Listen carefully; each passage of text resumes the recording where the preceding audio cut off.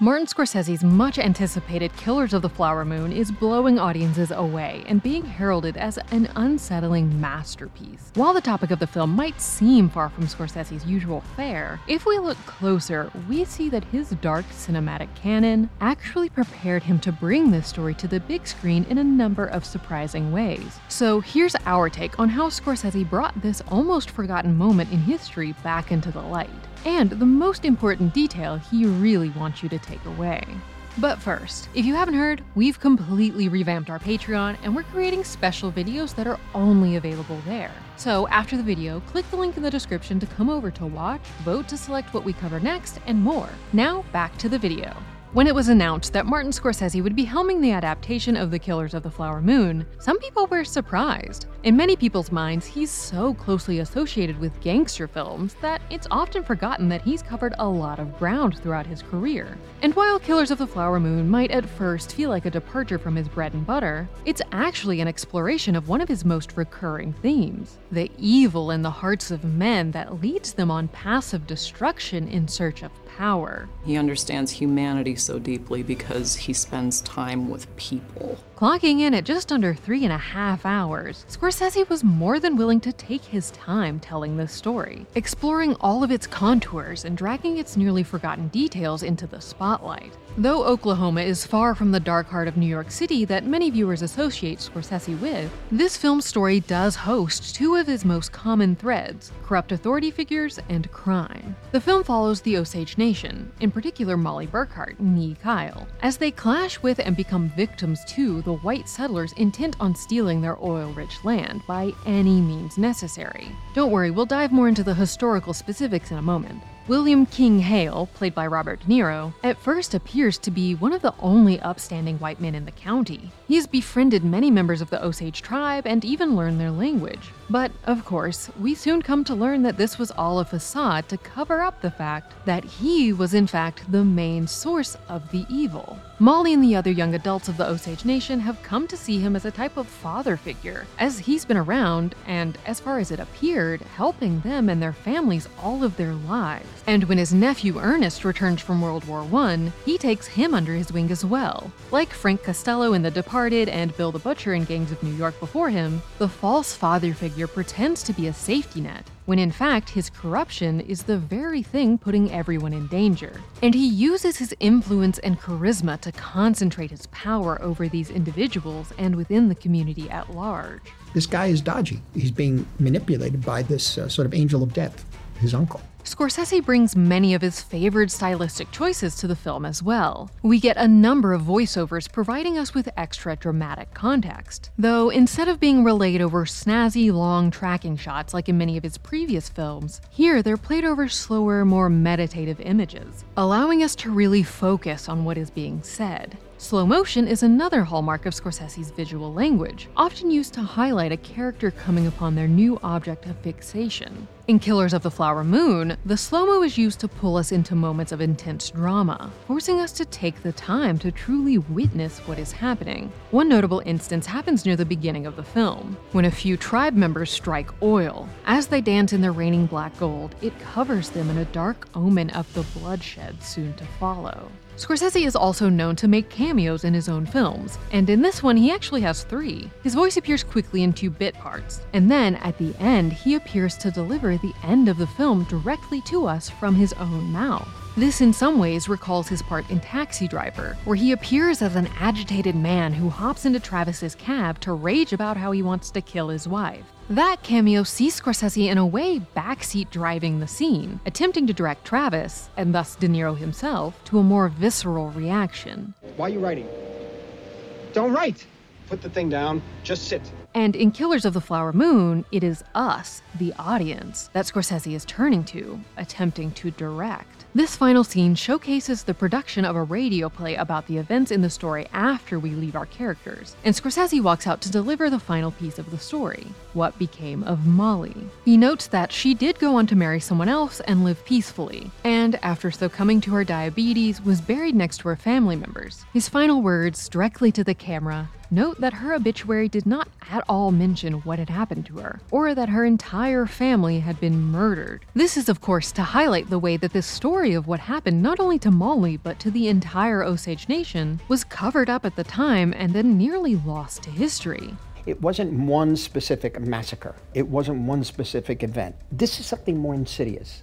This is something that comes from the inside, and it grows around you like a curse. And the cancer is the settlers. But also, by having Scorsese himself deliver the final message within the construct of this radio play, he underlines the fact that even this film is only a retelling, an outsider's version of the events. The opportunity to really hear Molly's story was lost with her. And Scorsese is calling on us to not only take care to not let stories like hers fall through the cracks of history, but also to listen to stories of marginalized people today, and not just wait until they become history to take interest in them. This is underscored by the final shot of the film being not a recreation of the past, but in fact a shot of modern-day Osage doing a tribal dance, loudly and proudly celebrating their culture that so many have tried to rip away from them. Now, let's take a quick dive into the true story behind the film. What does Killers of the Flower Moon mean? As is briefly explained in the film, the flower moon is the full moon in May, the time in spring when flowers begin to come into bloom, and in the film represent the growing prosperity and hope of the Osage Nation. Killers of the Flower Moon refers to the settlers coming in and destroying the flowering abundance of the tribe. Did Scorsese really change what the movie was about before production? Jim Gray of the Gray Horse community of Oklahoma and a descendant of victim Henry Roan told CNN that when he spoke to Scorsese, he told him to be the director to make a film that this industry hasn't seen, the one that they're going to look at and say, that's the one we got right. And thankfully, Scorsese seems to have taken it to heart. After meeting with Gray and other members of the Osage Nation and descendants of the victims of the murders, Scorsese decided to rework the film from focusing on Special Agent Tom White to instead focusing on the victims themselves. Scorsese told Time, "After a certain point, I realized I was making a movie about all the white guys, meaning I was taking the approach from the outside in, which concerned me." We did our absolute best to listen to the Osage community. They embraced us and were so incredibly helpful and so vulnerable. What language is being spoken in the film? Why isn't it always subtitled? In addition to English, there are many instances of characters speaking Osage throughout the film. In addition to the tribe members, De Niro's king is shown to be fluent in the language. And DiCaprio's Ernest learns it and speaks it with Molly after they marry. You did an incredible job, and you also did an incredible job of doing it the way a white man would say it.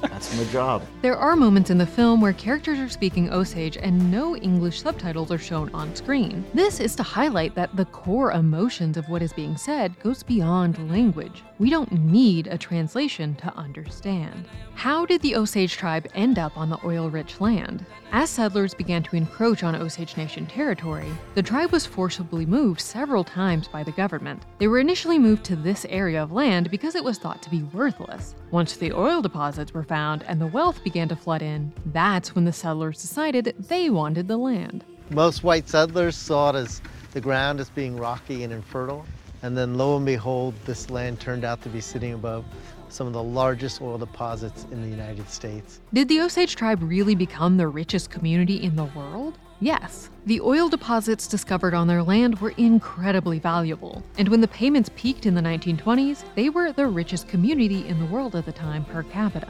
By 1923, the Osage collectively received that year more than $30 million, which today would be worth the equivalent of more than $400 million.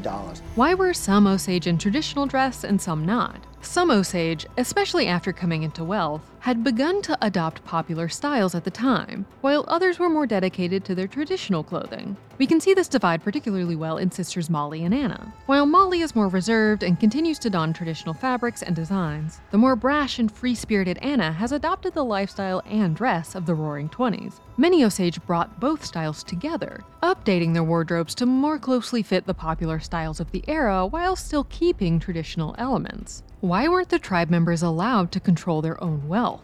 During this era, racist systems were put in place to keep Native Americans from being able to access their own assets and have financial autonomy. The head rights mentioned in the film referred to the conservatorship-like government-run trust that got to decide how and by whom the profits from the oil were managed. As Aja Romero explained for Vox, the government, via the Bureau of Indian Affairs, mandated that nearly all members of the Osage be appointed a white guardian who would manage, control, their money for them. Members of the tribe had to get permission to access their own bank accounts, have their purchases approved, withdraw their own money. This system was split even further into competent and incompetent groups, where the competent members were allowed more free access, but anyone deemed incompetent, usually full-blood natives and women, had their access to the wealth much more restricted, as we see happen with Molly in the film.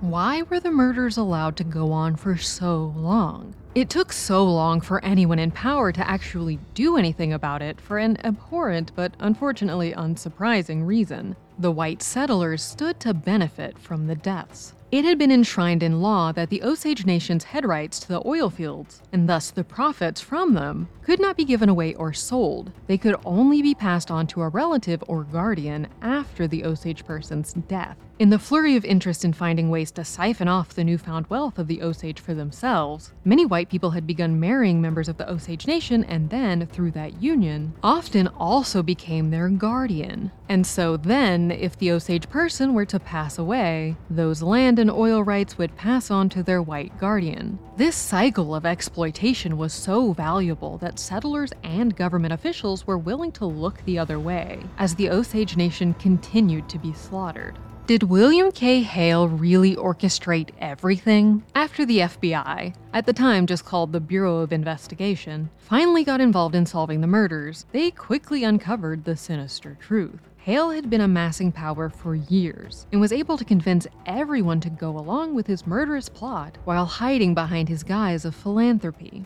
After avoiding consequences through witness intimidation, paying off juries, and more, Hale was eventually convicted for the murder of Henry Roan, Molly's cousin. Unfortunately, he was able to weasel his way out of jail time.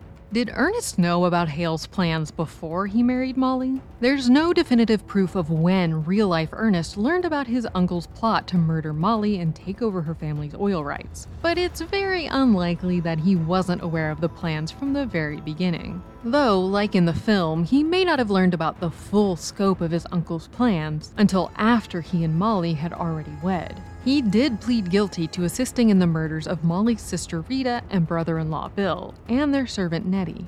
How did Molly regain control of her money? She eventually divorced Burkhart, after at first believing in his innocence, and eventually was able to successfully sue to end the guardianship. This allowed her to finally have complete control over her own finances and assets. She went on to remarry and live peacefully until she passed away in 1937 at age 50. Killers of the Flower Moon is a triumph by one of cinema's greatest directors, bringing to life an incredibly important page of history that had for so long remained hidden. After the production pause brought on by COVID allowed him more time to speak with the Osage Nation themselves and get their side of the story, it evolved into much more than what was originally planned for the adaptation of David Grant's 2017 book of the same name. The idea that now we're standing here and there's going to be a film and more people are going to learn about the history, to me that is what is so powerful. Because Scorsese was open to changing the narrative to incorporate the stories of the people most affected, he was able to elevate the film from a by-the-numbers whodunit to a relevant, engaging historical work. And as he pointedly suggests directly to us at the close of the film, we too should make sure that we're reflecting on why and how these kinds of stories have been hidden by history, and how we can stop that from happening in the future. Hopefully this film's critical and box office success will open the door for Native American filmmakers to be able to get the funding to tell their own stories, and carve their truth into history in a way that many, like Molly and her family, were never allowed to. We are introducing a new exclusive video series only for members on Patreon. We're completely revamping our membership options on Patreon. And we're creating this new series that we really believe in. It is thoughtful deep dives into prestigious and classic films and TV shows, the ones that we think really merit conversation and thought. We will be creating these premium videos only to be seen by members nowhere else. You know, you've spoken and we've heard you. You want more analysis of good films and shows. That's what we want to. But to be honest with you, YouTube has changed a lot in the last few years. The algorithm is not always going to prioritize what is going to be the most thoughtful or enriching thing that you can watch. Does that get to decide what you watch and what we talk about? As if. I don't think so. I think that we can still shape our own conversation. This is why we are so excited to be introducing Total Take, your ticket to an ad-free, premium, members-only series where we really give that deep thought to movies and TV shows that deserve it. And your support funds us and allows us to make those videos. Click our link, see all the tiers that are available to you. Join us in our cinematic oasis, where we dive deep into the movies and shows that matter to us. We hope that this is what you come to us for, and this is what we really want to be able to provide for you. Sign up now and start talking to us about what you want to see in this series next.